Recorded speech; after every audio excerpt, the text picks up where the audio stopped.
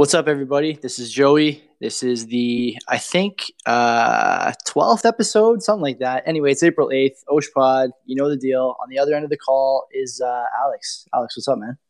Hey, not too much. Not How's it too going? much. It's good. No complaints. So tell me, what's your festival story, man? That's how I lead every show, so I may as well lead it like that with you too. All right. My festival story. First time I went to Osheaga was 2013. It was great. I was like 17, and it was like that was just like a crazy experience because it was the old grounds, so you had the dual stage set up. And other than that, I didn't really explore the festival that much. I just kind of camped between those two stages and spent the entire festival there, which worked out really well. I bought tickets in 2014 and 2015, but couldn't make it just due to work stuff. And then ended up going again last year for the first time in a few years. Other than that, just have been to a few like local Toronto fests, like North by Northeast. I've pretty much gone every year to that. Since 2013, when I kind of started going. And I went to the Nationals Homecoming Festival in Cincinnati last year, which is a total blast. So I have never heard of North by Northeast. I just had to pull that up. Obviously, that's a play on North South by by Southwest, yeah. Yeah, or sorry, South by Southwest. Yeah, I know there's a guy. I haven't released the episode yet, but he's from Texas, and he's like all about South by. This is cool, actually. Is this in Toronto? Yeah, it's in Toronto. So basically, they have these free concerts that are downtown, in Dundas Square. It looks like it's right outside. This is dope looking. Yeah, it's really fun, and like some years they get really cool artists playing there. Like I think going back to 2013 again, saw Billy Talent, the National. In 2014, St. Vincent played. 2015, Born Ruffians were there. And throughout the city, they also have just like lots of other smaller venue events. Hey, sorry, everybody. We got cut off there. Al has managed to jiggle some permissions around on his phone, and we're back. So we're talking about, North by Northeast. So you're saying you saw Billy Talent in 2013. How was that? Because they were big back in 2013, right? Not that they're not big now, but they haven't put anything like serious out in a while. Yeah, no, that was actually wild. So back in 2013, like they closed down, like they still closed down the square, but like then they really closed it down in like some of the adjacent streets for spillover. So it was actually wild. Like the crowd there was massive. There's a lot of moshing going on, like small moshes, like little baby moshes, but like still moshes. Back then I was like a skinny little kid basically. So like that was the first time I crowd surfed. So that was pretty cool.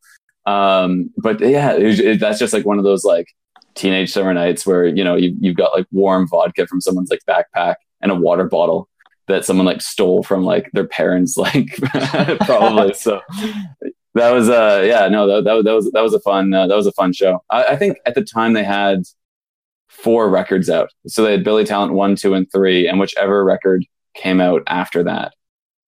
But it was an all right show.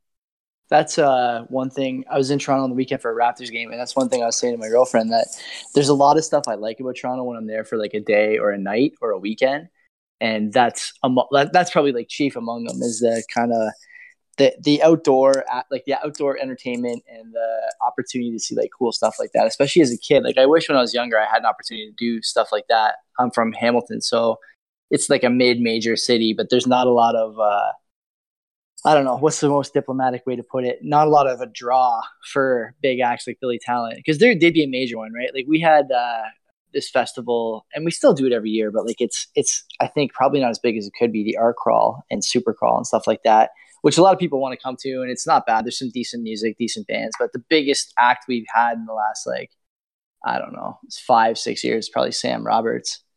And he's good, but he's not like A-list, you know what I mean? He's A-list Canadian, but he's not like A-list. Billy Talent, probably back when they were big, was probably A-list. Definitely. And Sam Roberts Band, I saw them back in 2015 in Ottawa. And it was a great show. They played at the TD place. But Billy Talent, back when Billy Talent was big, was pretty damn big. So given that you are a Billy Talent guy, we'll move to the card for this year's festival. Are you going 3 days this year? What are you doing for your ticket? Yeah, I'm going to do all 3 days. I feel like if you're going, you pretty much have to do the 3 days.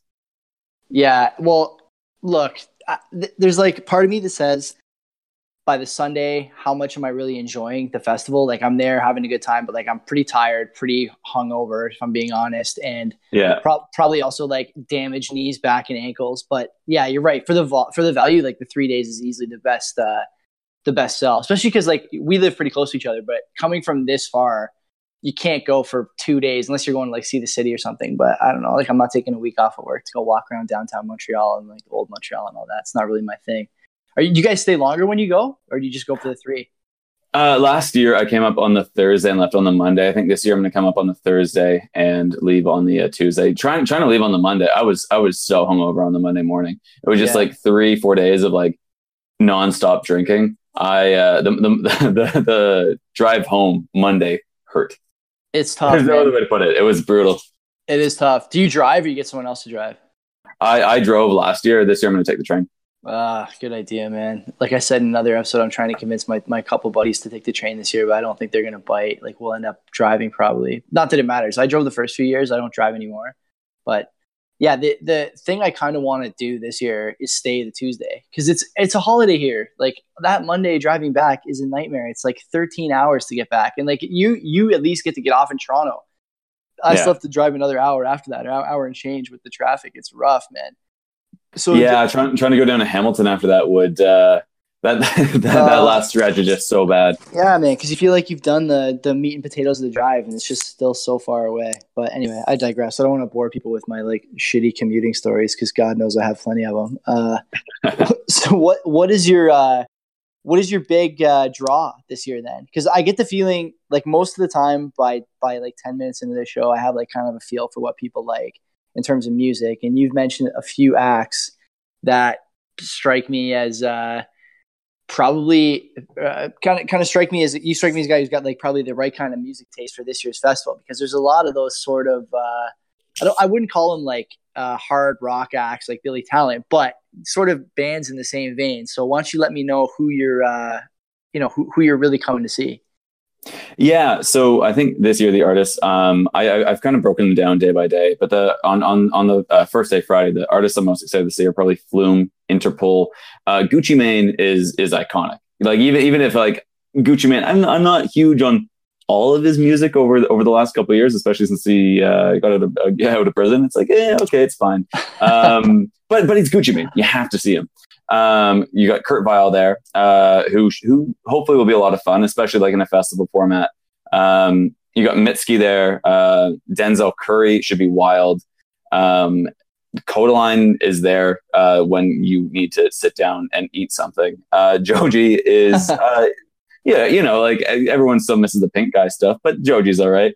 You got JPEG Mafia there for everyone else who's terminally online. Sharon Von Etten is a great artist. You got Dear Rouge, Bayon, and Roy Juno. So that's kind of Friday. So you've got like a lot of really not big acts, but big enough acts, and like some very small acts. There's really not that many people that are like in between, if that makes any sense. There's no middle class on Friday, and there's really no even like upper class. You've got like an upper middle class of musicians and like a bottom class, and that's kind of Friday. I'll go through Saturday and Sunday, and then we'll kind of talk about maybe who is playing as a whole. But on Saturday, definitely, I actually did not know the Chemical Brothers all that well until I started checking them out because I saw that they were headlining. But Chemical Brothers are a lot of fun. I haven't cared for Logic in years, I'm going to be honest. But it would be interesting to see them, I guess. City and Color should be, again, I guess. I'm fine, whatever. I think Saturday is my least favorite day, I'm not going to lie.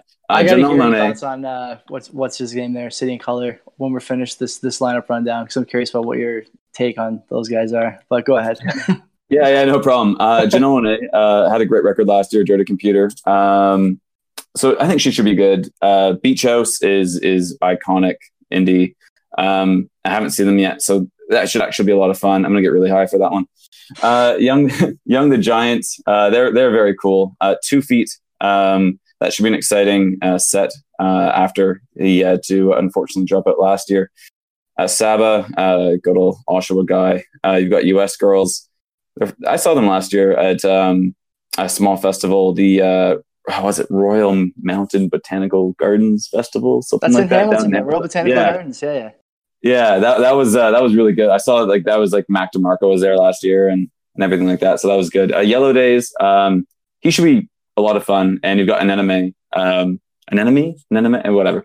And they've got a couple good singles as well. Sunday, Gambino. I'm so spoiled by this. So I've been a Gambino fan since like 2009, 2010-ish. Okay. Like a long time Gambino fan. And I hadn't been able to see him until last year. And that, he said it was his last tour. He's not coming back. This is the end, whatever. And I'm like, okay, well, I got to see him once at least. So being able to see him again, even if it's from like the back of a festival, should be awesome. You've got Tame Impala there, who are, I'm not a big Currents fan, but everything else is cool. I have a lot of excitement for this new record. So it should be really cool to see them. I really don't care for Hozier, but I'll watch that set. Metric should be fun. You got Mac DeMarco, who's absolutely wild. Boy Pablo, it's kind of like a meme, but is fine. Real Estate is great. And you've got Taylor Bennett, who's, we didn't get Chance the Rapper, but we got Chance the Rapper's younger brother, whose best songs are songs that featured Chance, but that doesn't matter. I'm sure the talent's there. So you jumped like 4 lines on the Sunday thing. You had a pretty good you were like in thick on Saturday and Sunday or Saturday and Friday, and then you jumped from basically I think Mac all the way down to Boy Pablo. It's like 3 lines. So Sunday obviously is the worst day for you. Sunday is my day where I'm just going to kind of explore the fest and just walk off the hangover for I think the first section of the day. Yeah, I don't blame you for that. I usually say like at the end of these shows, everyone gives me like a line during the show. I mean, unknowingly, they're not doing it on purpose, or maybe they are. I have no idea, but unknowingly gives me a line that I want to throw on a t-shirt. And so you've already given it to me this early in the pod, and it's Gucci Mane is iconic. Can you tell me what your line for iconic is, and how did he manage to get over it?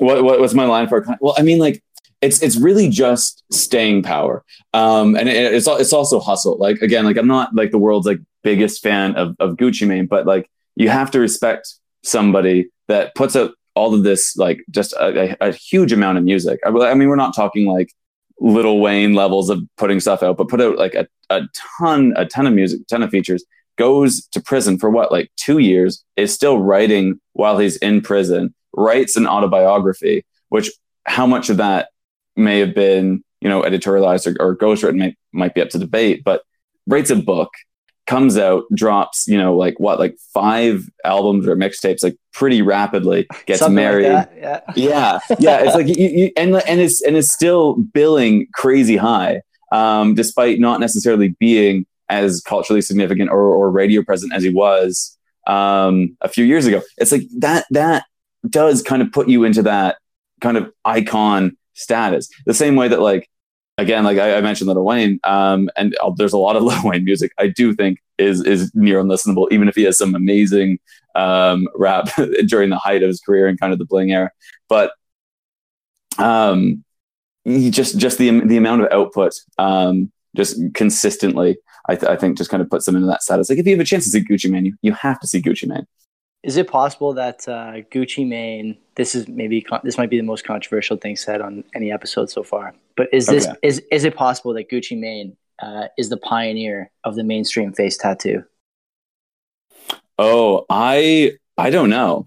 It's hard because there were a few rappers from that kind of bling era, like ringtone rap era, that did have that.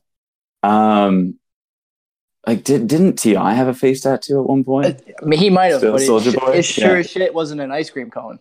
No, this is true. This is true. I think, yeah, I mean, like if he's not directly responsible, he definitely helped push that entirely. So we can blame Gucci Mane for I don't know, Little Xan.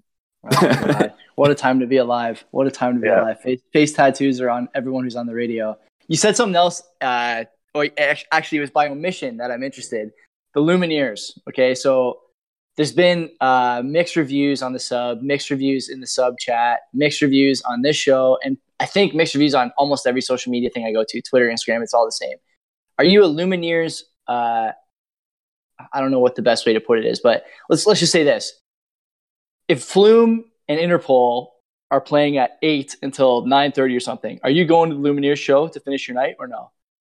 I will. Well, it depends how drunk I am, to be honest. I think, I would probably go see the Lumineers. The thing is, I saw the Lumineers in 2013. They were Osheaga 2013. They kind of played like a middle of the day thing, and they were kind of boring. They did this kind of shtick where they came into the crowd and they all brought like their instruments down, and I think the drummers stayed up on stage, or the drummer, and everyone else just kind of went into the crowd, and the sound, which isn't entirely their fault, but the sound kind of got like mushed to shit. You couldn't see anything, even with the cameras. Like, and I was down in the crowd, but like looking up at the screens, like you just saw heads. So I'm still a little bit bitter about that set. And it's not like I dislike the Lumineers music. I think that first record is extremely charming. The second album is mostly forgettable, aside from a couple of singles that are really good. Like there's that like a piano line in Orphelia that is really, it's cute. It's great. And this new song, Gloria, it's a cute, charming kind of song, but I don't know. I don't think they're a bad band. But I do think they should not be a headliner. I also think their booking agent is god level skills at this point, because they're headlining everywhere. So I'm not anti-Lumineers. I'm just kind of whelmed by them. I don't know. Like I asked somebody else this, so you're obviously a little more well-versed in their catalog than the other people I've had on. But I know for me, I can't name, I might be able to like hum the tune to another song by them, but other than that Hey Ho song, I can't think of like another song I heard on the radio by them and didn't like immediately change it. And so I don't know how much of their stuff is still playing on stations like The Edge. For those who are not in Southern Ontario, The Edge is like the sort of rock indie / I don't know. It's the channel that would play the Lumineers, station that would play the Lumineers, and I don't hear a lot of them on there. So who's like, if you're not tuned into the Lumineers on like Spotify and paying attention to their releases, how are you hearing this stuff? Like, do you have any idea how that might, like you said, the agent is getting him out there, but like I know the other headliners, even if I don't like them, and these guys, I don't know too much about what they've been doing the last like 4 or 5 years. Yeah, it's weird. So I think like when that first record came out, it was at the end of the New Folk era, right? And you had basically Mumford & Sons were massive at the time. Mm-hmm. You had this kind of British New Folk scene that was dying off with bands like Okkervil River and Blitz and Trapper. Actually, I think those bands are both American, but then you had like bands like No on the Whale or whatever, which had changed their sound up a little bit. So I think there was an appetite for a band like the Lumineers. I mean, and I think around the same time, the band The Head and the Heart were also dropping kind of similar music. And I just think they got big because of that. And again, Oh Hey was everywhere. And one single is really enough to carry a band to moderate success on the next record. And the next record, I mean, Orphelia was also not as big of a single, but big enough on alt radio and folk radio and like Sirius XM and playlists and whatever, that it has apparently been enough to carry them to being able to at least sell festivals on the idea that this third record is big. Because I don't know if this third record will actually be big or nearly as commercially successful. I know it's a different era now with the streaming era and the fact that like we have so few actual music stores. Not every mall has, a Sunrise to replace the HMVs that closed, right? And the people going to independent record stores are probably not buying Lumineers records. So I think maybe festivals got sold on the idea of these guys being as big as they were in 2015 and 2013. So that's the only really conclusion I can come to. I was just about to ask. You beat me to the punch, but I was going to ask if these guys would have been nearly as successful if they had started releasing records. I mean, even if the era and the appetite lined up like you described, would they have been nearly as successful in the Spotify streaming era as they were in the sort of back half of the, I don't know, 2013 or 2012 would have been like people probably torrenting and just starting to buy music on iTunes. I don't know if they would have been. So, yeah, definitely not. Definitely not. They might be a show. Yeah, I mean, we'll have to see. I mean, I haven't seen them in like 6 years, right? So I mean, there's a good chance that because they are putting on so many festival sets that they will make their show grander and bigger, and maybe a little bit more boisterous or anthemic or something. Because if they get up there and they play some kind of quiet folk songs, I don't think people are really going to love that. I mean, like the bands leading up are again Flume and Interpol. Like you've got Interpol, like these 2000s New York rockers that are awesome, very loud, and can do a lot with just 4 people.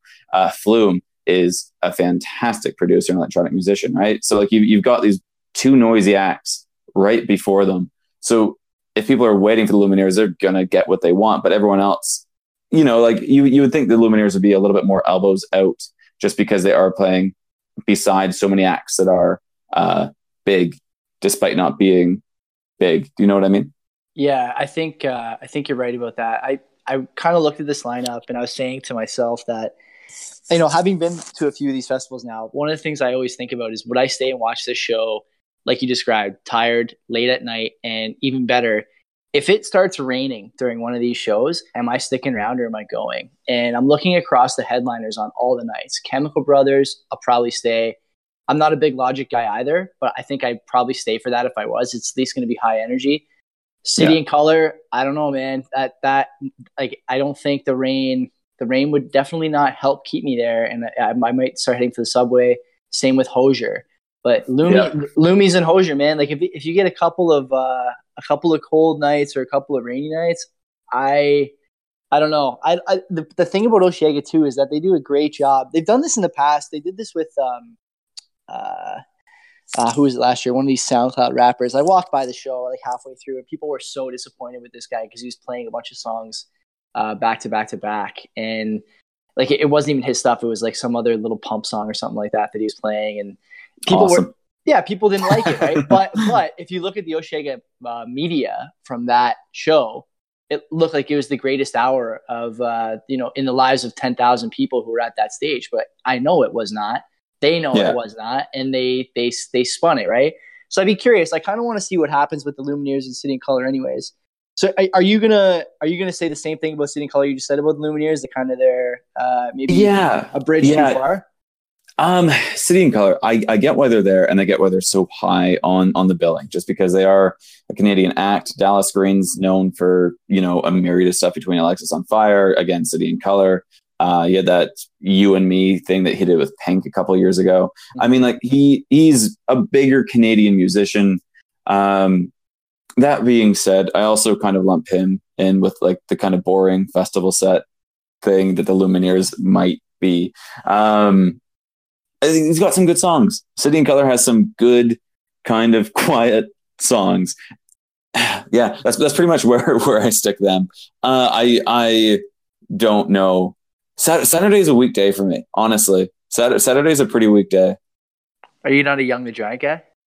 I am a big Young the Giant guy, but I mean, like you got Young the Giant and Beach House. I think those are the bands I'm most excited to see. Because Young the Giant, those guys can fucking rock. They're great.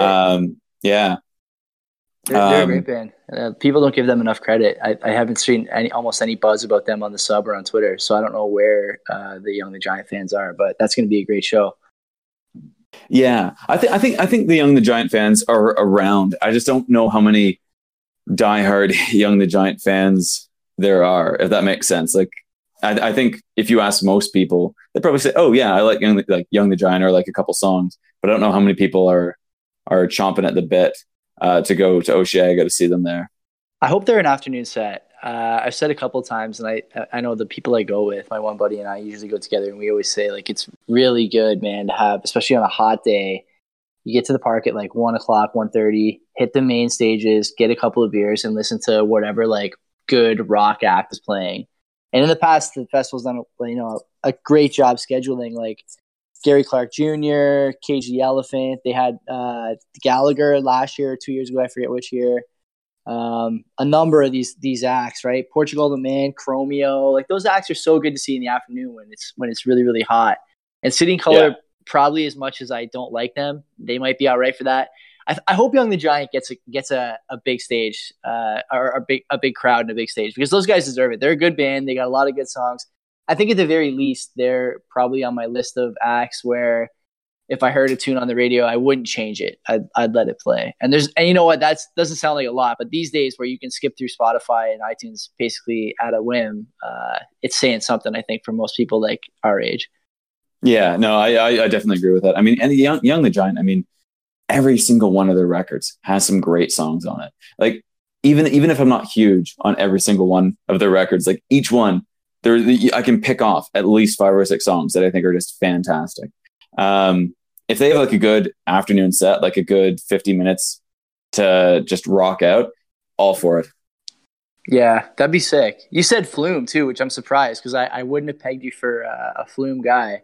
But give me your sort of, what's the draw for you for Flume, and then if you have a couple other EDM acts or electronic acts you want to talk about, I'm all ears, man. Because there hasn't been a ton of EDM fandom on this show so far. Truthfully, not a huge EDM guy. Sorry, but Flume, disappointing. I know. I'm sorry. I think the appeal with Flume is that Flume has a lot of alternative elements to their music, and they also do like different features with different artists and that kind of thing. Like, I mean, there's been crossovers in the past with like Glass Animals on that song. I think was it last year or was it 2017? That song, Fantastic. That song and like there were a couple EPs around that time that were great. That recent mixtape is awesome. Like it's glitchy and it's weird. Like Flume isn't as straightforward, I think, as some other EDM artists are. That's not to say that they don't have some tracks that are a little bit more straightforward. But there's so many different alternative elements to their music that are really smart. And I just think that's kind of the appeal. Just the kind of weirdness and adventurousness, I guess you can almost say. I mean, is it fair to say you just like him because he doesn't seem formulaic to you? Like he can't really pin down where he's going to go from track to track and from bar to bar. Yeah, which it's very fresh sounding. So like a lot of EDM to me, who's someone that doesn't listen to a lot of EDM, some artists blend into each other. A lot of artists, like they do sound different. They do their own things. But like bands like ODESZA, they're doing something just a little bit different or a little bit fresher or a little bit more ahead of the curve.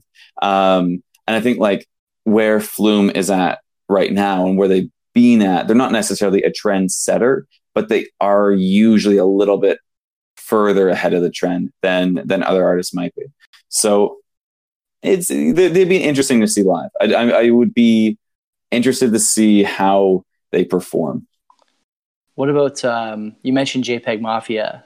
So obviously he's got the song with Flume that's like I think his most played from the mixtape, and I think it's also JPEG's most played on Spotify is How to Build a Relationship. You've heard this song, obviously. Yeah. Yeah. He goes hard. He goes in there. He's great. Yeah, I hadn't heard of the JPEG Mafia guy before, but I'm all in on him now. I think on like the 8th episode, John the Box was telling me about JPEG, and I saw on his Instagram story a couple of JPEG songs like 2 days later, and I started listening to him. He's really good. Are you gonna be at both of those shows, you think? Because I'm having trouble kind of pinning down where I want to spend my time. I like rap in my free time, at the gym, on my commutes, whatever, but I'm not a big rap show guy. So I kind of hesitate to like give time to JPEG, especially when I know I'm going to give it to Denzel.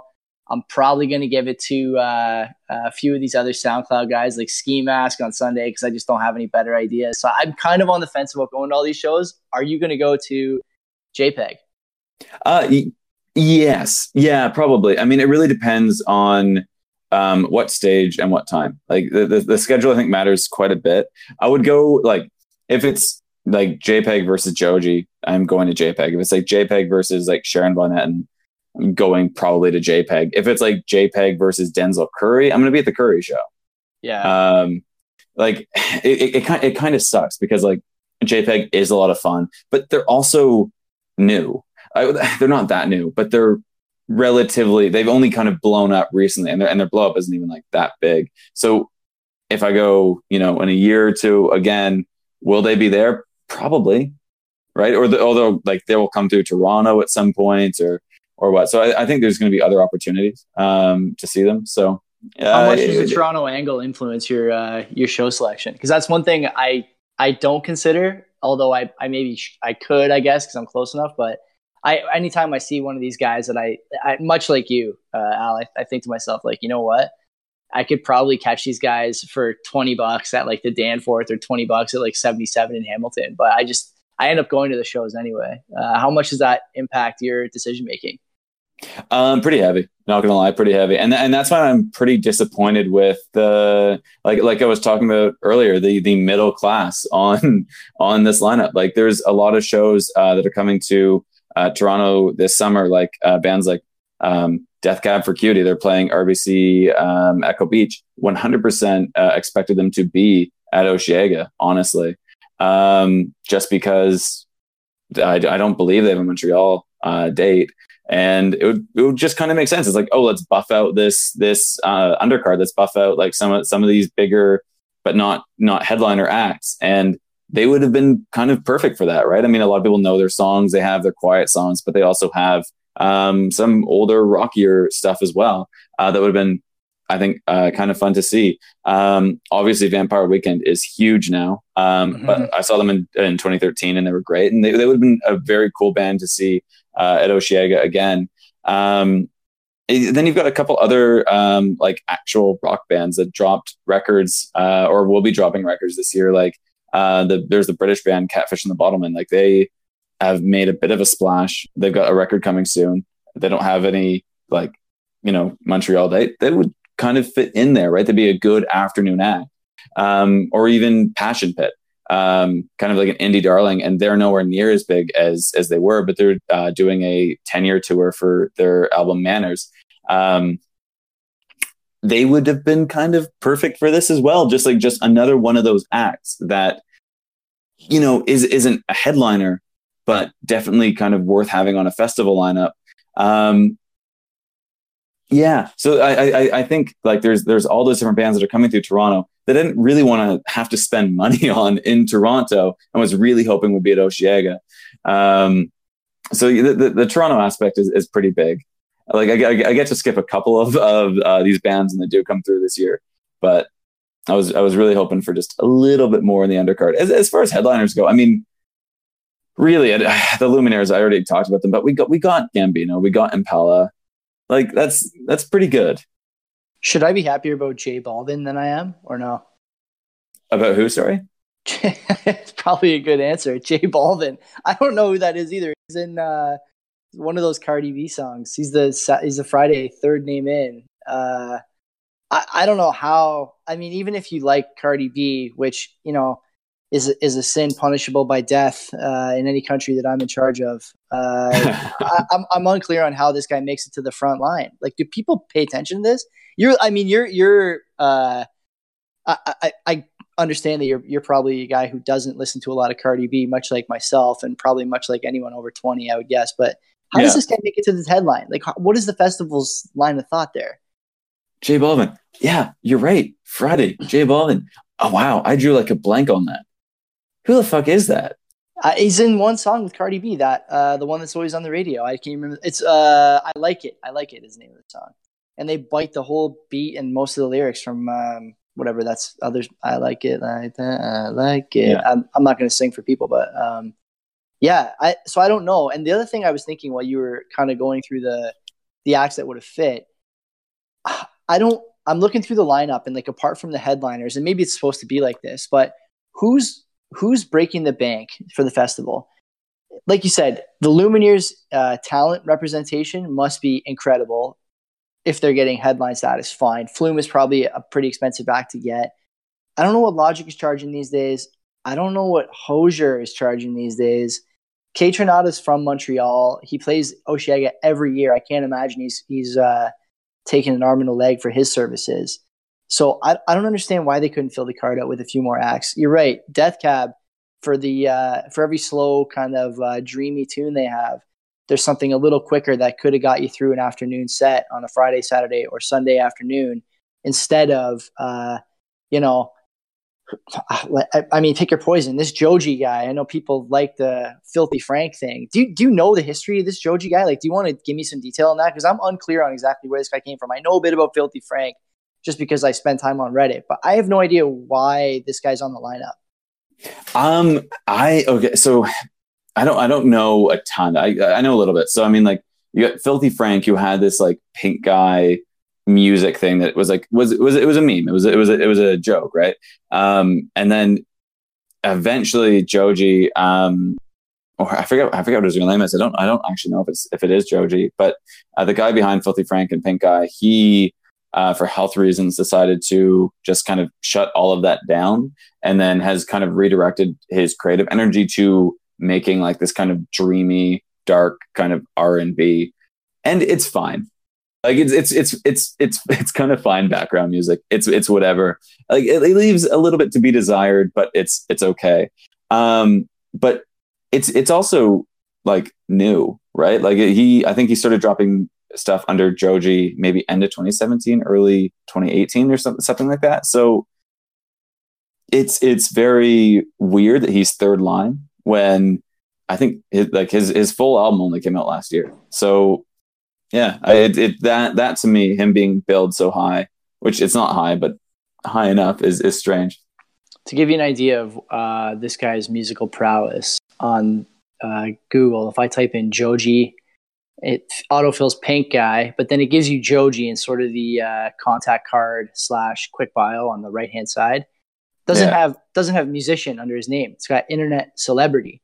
So even these guys don't think he's a musician, even though he seems to have a discography that goes 10 pages of YouTube videos, and God only knows what else this stuff is. Like, I'm gonna have to listen to it because I'll probably wind up like walking by this guy's set or waiting for him to finish for someone else to come on. That's always how it turns out with these sort of like weird acts. I would like put him in the same bracket as some of these other SoundCloud guys.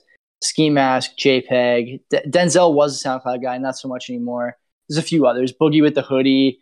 You know, they're going to be probably good shows because they have dedicated fan bases, and I mean, some of those acts will be elbows out and smashing into people you don't know, spilling beer on people you wish you didn't spill beer on because it probably costs like $10. But whatever. Like I'll go. I don't mind if it costs me like an hour in the afternoon. I have nothing better to do, I won't feel too bad about it. Because let's face it, once you get to a stage you want to see a couple acts on, it doesn't matter who's playing there first. You're not going to leave the stage because Pink Guy is playing there for another 20 minutes. You're going to stay there and stick around. No, exactly. And that's kind of the thing. It's like, I'm just going through his record from last year, and I was like looking through like a couple of the songs, and like there's like maybe 2 or 3 songs that like have made it onto one of like my playlists somewhere, and it's like Yeah Right, Slow Dancing in the Dark, and I think Test Drive was one. I don't remember, to be honest. I think that name is familiar. I know Yeah Right is definitely like probably my favorite song by him, but like it's low key. It's kind of boring. It's like I don't know. Who's an artist like this last year? There was Rex Orange County. Yeah. That kind of like R&B ish, kind of like indie rock ish. I don't know. I like his music. He was fine. I saw his set last year, and it was boring. It was good. It was talented, but it was very boring. And I think Joji's going to fall into that kind of same like afternoon kind of snooze set. He's got I'm just on his Spotify page here. You've inspired me to go look at some of his stuff. So Slow Dancing in the Dark has an unbelievable 126 million spins. Holy fuck. I can't get over this. Like, this is nuts. So I think the Lumineers top song, I just went to look, has like 290 something. So this guy's not far behind the Lumineers. FYI, Lumineers fan. Time to get a hold of yourselves. The fourth track down, Can't Get Over You.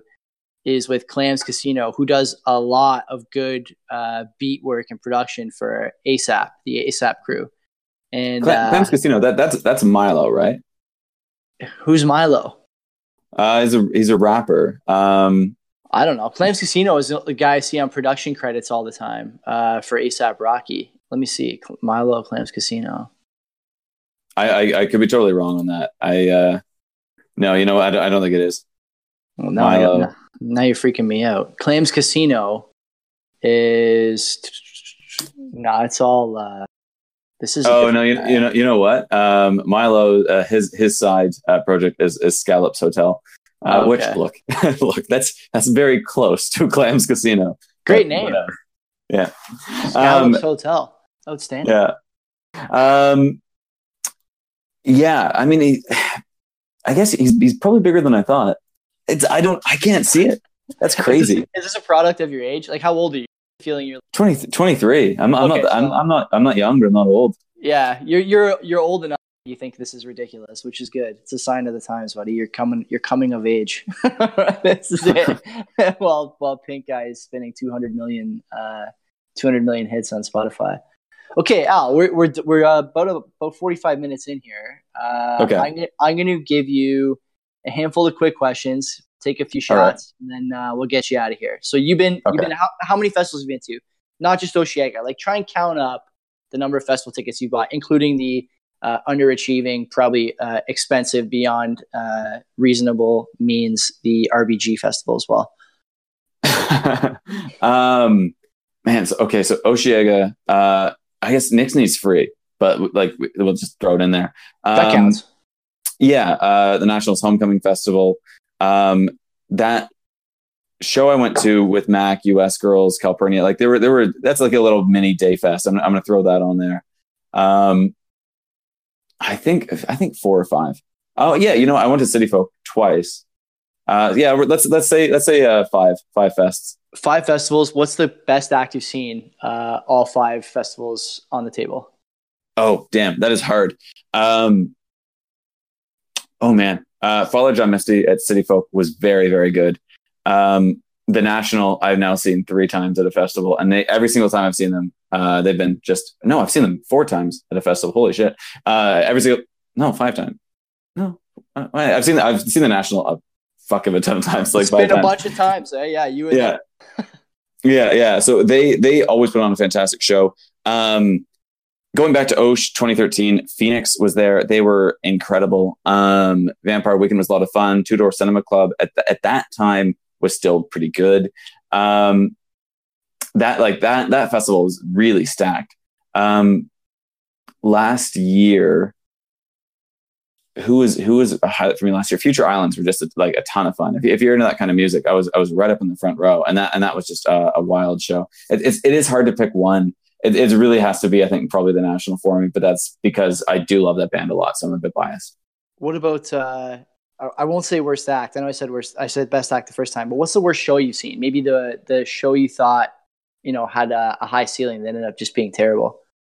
Oh, man. I think probably I saw this band. They're like this emo revival band called Mom Jeans. And The band name is great. Emo revival should have been where that conversation ended for a lot of people, but okay. Yeah. It's Mom Jeans. yeah. Emo revival. I'm not even gonna get into it. It just shouldn't exist, but I quite like a lot of the bands that are kind of in that scene. But Mom Jeans, they have some okay songs. I saw them live at the Hard Luck Bar in Toronto. And that was a garbage show. And like, I didn't have super high expectations for it, but that was pretty fucking bad. And the openers were just some of the worst things I've ever heard. Like Just Friends was one of the openers. And they were just embarrassing, to be honest. I actually felt embarrassed to be in that crowd. And I don't even remember there was another opener as well. And their name wasn't worth remembering. It was pretty bad. That's quite a story. How did you? I mean, at the risk of forgetting about the rest of these questions, how did you hear of a band called Mom Jeans? Because I think deep down I'm still probably like 16. I have no idea. They probably came up on like my Discover. Yeah. That's great. Mom jeans. Yeah, well, I applaud you for giving him a shake because I definitely wouldn't have gone to a show like that. But this is probably why you have such a diverse taste in music, and I am here bitching and moaning about the Lumineers and City and Color. So I digress. Fair enough. What's the most likes you have on an Instagram post? I think probably 50 something. It's got to be one of my Gambino posts from when I saw him in was it September last year? I think it was September. Yeah, I think it's about 50 something, 53 or 54. I don't have that many followers. I only got like 170 followers or something. So by percentage, that's outstanding. Yeah, it's not bad. It's like, you know what, like most of my photos kind of average anywhere like 15 to 20. So when I do get a post that gets like 50, it's like, oh, that's kind of fun. Jeez. Are you running in circles where like people are throwing down 300 and 400 like posts on the regular, or are you running in circles of sane people with full-time jobs? Because there's only one or the other. Mostly in the sane category. There's a couple of friends I have that just get hundreds of likes on virtually nothing. They'll just like post like a photo of like themselves and like a friend or something and get like hundreds of likes. My stepsister just gets hundreds of likes on her post, and they're nothing, like, I shouldn't say they're nothing special, but they're really like just like a group photo or something like that. Be like 300 likes. I'm like, fuck right off. But it's good that you said you shouldn't have said it, but you know what? It turns out you did say it, and it sounded like you meant it. So that's good. Maybe Thanksgiving or Easter should be a little bit more interesting now. Can't wait. They 100% won't listen to this. So yeah, true. That sucks. I got to branch out. I have to like find more people. I got to get a billboard in Toronto or something. A billboard in Toronto. I have to. What choice do I have? I have to make sure they hear about that because I need to know how Easter dinner goes. Not for the pod. Just for me shit talking. Yeah, that's it. Just to hash that out. Oh, wonderful. Okay. What's your favorite song right now? Oh man, favorite song right now. You know what? I've been really. I was kind of down on the last Arctic Monkeys record for a while, but it clicked with me a couple of weeks ago. And the song Star Treatment, the first track off of that record last year, Tranquility Base Hotel and Casino, that's a really cool song. So I've been listening to that a little bit. And that Little Nas X and Billy Ray Cyrus track is hilarious. Okay. I can't believe after the hour we just spent talking about like the nuance that's present in like picking a lineup and embracing your diverse music taste. You're going with I'm not even gonna repeat the name of the song, but Old Town Road. It's good, man. That's good. Billy Ray Cyrus is still doing stuff, and that's all right.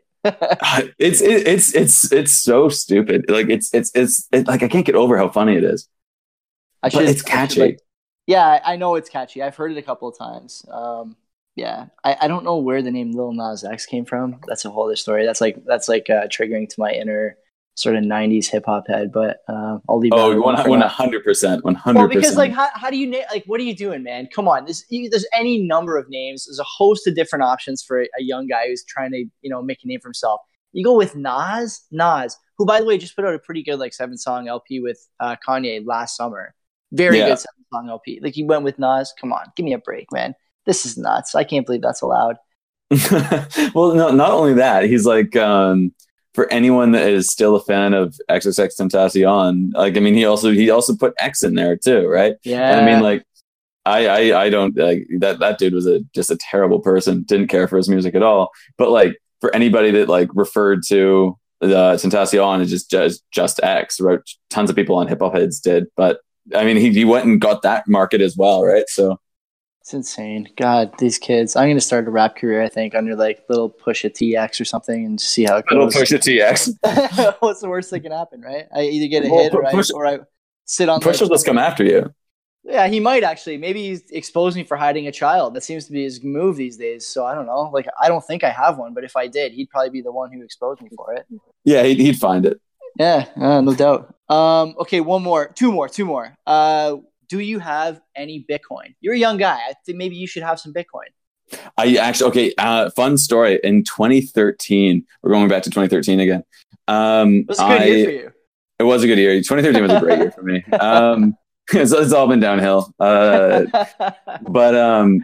think it was like maybe a month or two in university, and my roommate and his friends, they're like, hey, this Bitcoin thing, we just like bought into it. Patrick, and this is like on the first big time that it went up. And like this one guy, Patrick, is like one of my old roommate's friends. He bought in and made like $2,000. And then we're like, okay, let's all get into this. So we all bought Bitcoin, and then it crashed. And I think at the time, like, it only gone up to $800 or something. And then it crashed down to like 400. So we're like, okay, well, we have all of our money invested in Bitcoin. Let's turn it into Litecoin, which is like another cryptocurrency that was kind of starting around that time. And then I think eventually we put it back into Bitcoin, and we used this repository called BTCE, which last year, when Bitcoin, or was it 2 years ago now, was at its highest point, was seized by the FBI. So when I logged in to go, I'm like, oh, I'm going to start selling my Bitcoin again. My $50 investment's now worth a couple hundred. It was like $600 or something like that. Yeah, the website had been taken down, which was just super unfortunate. It's too bad. It's too bad. It sounds like you could have gotten on the ground floor. It would have really, even further improved that year for you. But at least you knew about it. Like, I didn't even know about it until like 2016 or something. So yeah, I'm online too much. That's part of the problem. That's good. It's good for you. I hear that's really good. I know there's a lot of studies coming out now that say being online is really good. I'm just fucking with it. Obviously, I know. Absolutely terrible, but it's okay, man. You're doing all right. And finally, the last question I have for you is, well, it's in my notes here, which I no longer look at during the shows, but it's your favorite beer. But people have been giving me like all kinds of weird stuff. Like, I had a guy on from Texas, like I said, who gave me like a weird kind of fizzy, non-alcoholic, like summer cocktail. And I kind of want to try it. I got to be honest with you. It's not warm enough here in Ontario yet, but like in a couple weeks, I might go hunt some of this stuff down. So give me your favorite alcoholic drink, and also, I don't know, something else you drink during the day when you don't want to seem like a boozer on the bus or something. Let's see here. My favorite beer. I think my favorite beer is probably Bo's Love Tread. It's brewed just outside of Ottawa, but it's great. Like it's a nice kind of balance between a craft beer and just kind of like your normal kind of domestic. Is that the white can with the gray detailing? Kinda, yeah. It has like a tractor on it. It's like a white and gray can. Yeah. Okay. They used to sell it in those big 600 mil bottle, like 4-packs. Now they've got it in cans. It's great. It's just fantastic. It's very, I don't know, it's like smooth, I guess is the word. Okay. Different batches definitely taste better than some. Like, there's some batches that are really good and some that are just okay. So it can be a little bit inconsistent, which is weird. But if you get it on tap, it's usually always amazing. Great beer. And you know what? I do have to make a comment. The No Name beer is legitimately not bad. I think it was St. Paddy's weekend. I went to the LCBO. They had these 6-pack boxes of No Name beer, like the yellow box with the black label. And I'm like, this is ridiculous. It was $6.60 for the 6. It was like $1.10 a beer. It was really good. It was basically like a Canadian, which is, kind of your cheap beer, but for the price, for $1.10, you really can't beat that. They just don't seem to have it all the time. So if you're drinking for volume, $1.10 a beer, yeah, that's not bad at all. I don't know where I've never seen the No Name beer. I've seen like President's Choice beers around, but I've never seen the No Name beer. Yeah. No, it was, they don't seem to have them that often. I think they only put them out on select weekends.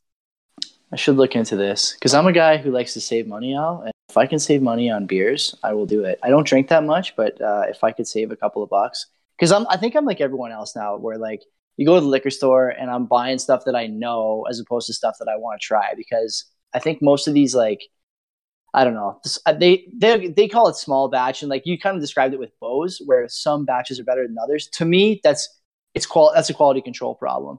It's not because Bo's will market it as like, oh, everything is small batch, everything is this, everything is that. What it really means is you guys don't have your quality controls set up to a point where you can reliably produce stuff at a cost that makes sense for you yet. And so I kind of like going to like the Creamores, the Heinekens, the Mill Streets, which was like the hipster favorite 7-8 years ago, now is about as mainstream as Coors and Canadian. But they're all good. I don't have a problem with drinking beer. Yeah, no, I mean, and that's the thing too. It's like the only one I kind of turn my nose at is probably Coors. But if there's no beer and I want a beer and it's there, I'll probably drink it if it's cold. That's It's pretty great much Saturday it. afternoon at the festival, buddy. It's cold and it's easy to. It goes down pretty easy. Leave it at that. Oh yeah, no. Last year, the Coors and Molson tall boys, there were too many were consumed. Yeah, like sign me up for that. Okay, and finally, Al, at the conclusion of our time here, you have one question for me. Whatever you want. I mean, pretty much anything. I'm not going to get political, but pretty much anything you want. Okay. Let's see here.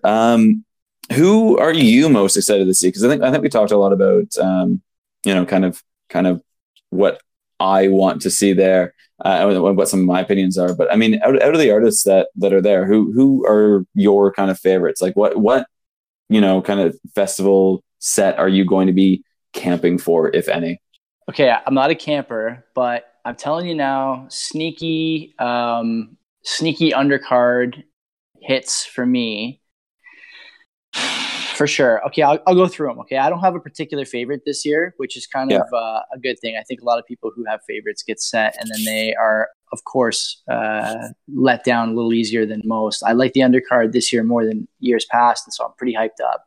On Friday, I think you're right. I think Gucci Mane has a high ceiling and probably a pretty high floor too. You know exactly what you're going to get. And if he delivers, it's going to be a knockout show. Denzel Curry is going to be really good. People sleep on him because he's okay. I'll be honest. He's a little rough around the edges for me, especially his rap style. But there's a song he does with the Vancouver producer Akali called Babylon. He will play it. It's going to be nuts. And not a lot of people know because it doesn't show up in his top 5 on Spotify.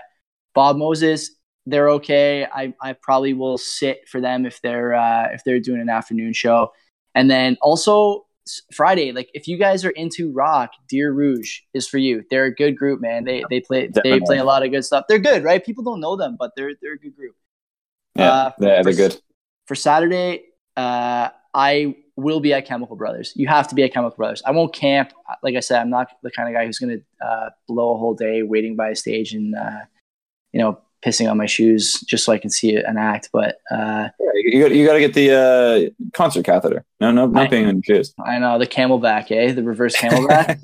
Yeah, exactly. Something yet to be invented, but I'm sure somebody somewhere will make money off that before time is up. Rufus Du Sol is an excellent act. They are a kind of indie electronic group. They sing their own stuff. The production is really good, and there's a couple of like absolute thumper remixes people have done of their stuff that I understand they play from time to time at their shows. We talked about Young the Giant. That's going to be a good show. Sneaky undercard that no one I have heard. I've not heard anyone talking about this in the Reddit chat, on this show, any of my friends. Louis the Child. Okay. These guys, They play, Louis the Child? Like, do you know their stuff? No, I don't. But you're right. I haven't heard anybody talk about them, and they're billed pretty high. So maybe I should look them up. Louis the Child is a good, I would compare their production. It's not comparable to Flip, but it's at least in the same vein. It's not something that's very, really formulaic. It's not super predictable. They get a lot of good female vocalists, which I like in EDM music. And it's good for a lot of stuff. Just anecdotally, my girlfriend, not at all into EDM music, but since we share a mortgage, we share music taste now. And if I have to pick a tune, usually Fridays and Saturdays we go back to back and just pick tunes while we have a couple of beers, make dinner. Louis the Child is the one that I can slide into the playlist that like will bang live. That also your friends who are not quite initiated in the scene can bob their head to. They'll like it. That's a guarantee. Black Tiger Sex Machine is going to be a heater show. Sophie Tucker, always good at Osheaga. They played a few times there. Grizz, always good. 2 Feet, as you mentioned, emotional, psychological trauma last year caused him to drop out. He's going to be great this year. He's posted about it on Twitter. That's a show you're going to want to see. What else on Saturday? That's probably it for the sneaky ones. Sunday, Gambino. I saw Gambino at Osheaga in 2015, I think. I'm so jealous. I'm so jealous of that. You have no idea. That show was insane. That guy's eyeballs were floating 3 inches in front of his head. He was flying, but he was nuts for a full hour and a half. That was an excellent show. Kaytranada is a Montreal guy. He'll bring it for sure. Metric is high energy. I don't like their new stuff that much, but the CD, I can't remember the name of the album with Gold Guns Girls, has all of their first one, yeah. That first record still is so fucking good. It really does hold up. The whole album is good, and that's coming from a guy who likes a lot more rap and EDM stuff. So take that and run with it for all you sort of uninitiated folks there who haven't heard Metric stuff. As far as Sunday, Glorious Sons is something that pops up on my Instagram from time to time. A lot of my friends like them. I don't know what they're like. I get the feeling they're kind of like traditional rock and like rock and roll. If you were to draw a picture of rock and roll, this is what you would draw. But I don't know much about them. And then you mentioned Taylor Bennett. I have listened to a bit of Taylor Bennett. You're right. He has chance in most of his good songs, but you were correct, man. The talent is there with that guy, and he has a lot of good stuff. And for whatever reason, I don't know if this is a product of him knowing the same people that Chance knows, but the production is good, and good production translates. Good production travels well.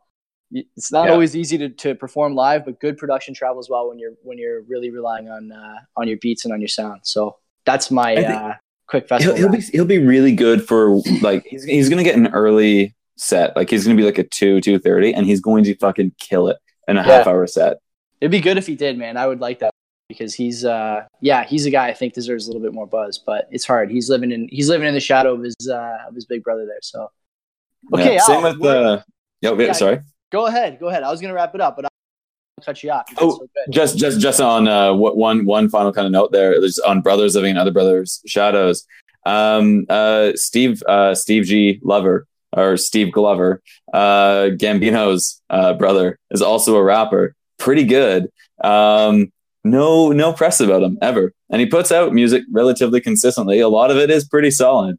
But just like Taylor Bennett, the talent's there, but just never probably going to get big. Steve Glover. Yeah, I'm gonna look this guy up right now. I think he goes by Steve G. Lover. Steve G. Lover the third, or Steve G. Lover? Because there's two. There's Steve G. Lover. I think it's the same guy. If you search Steve G. Lover, like I think the first couple songs that come up, like you've got like No Hookahs, which has a Gambino feature on it. You've got Lover 3, not Lover 3. What am I saying? Sorry, you got Spray.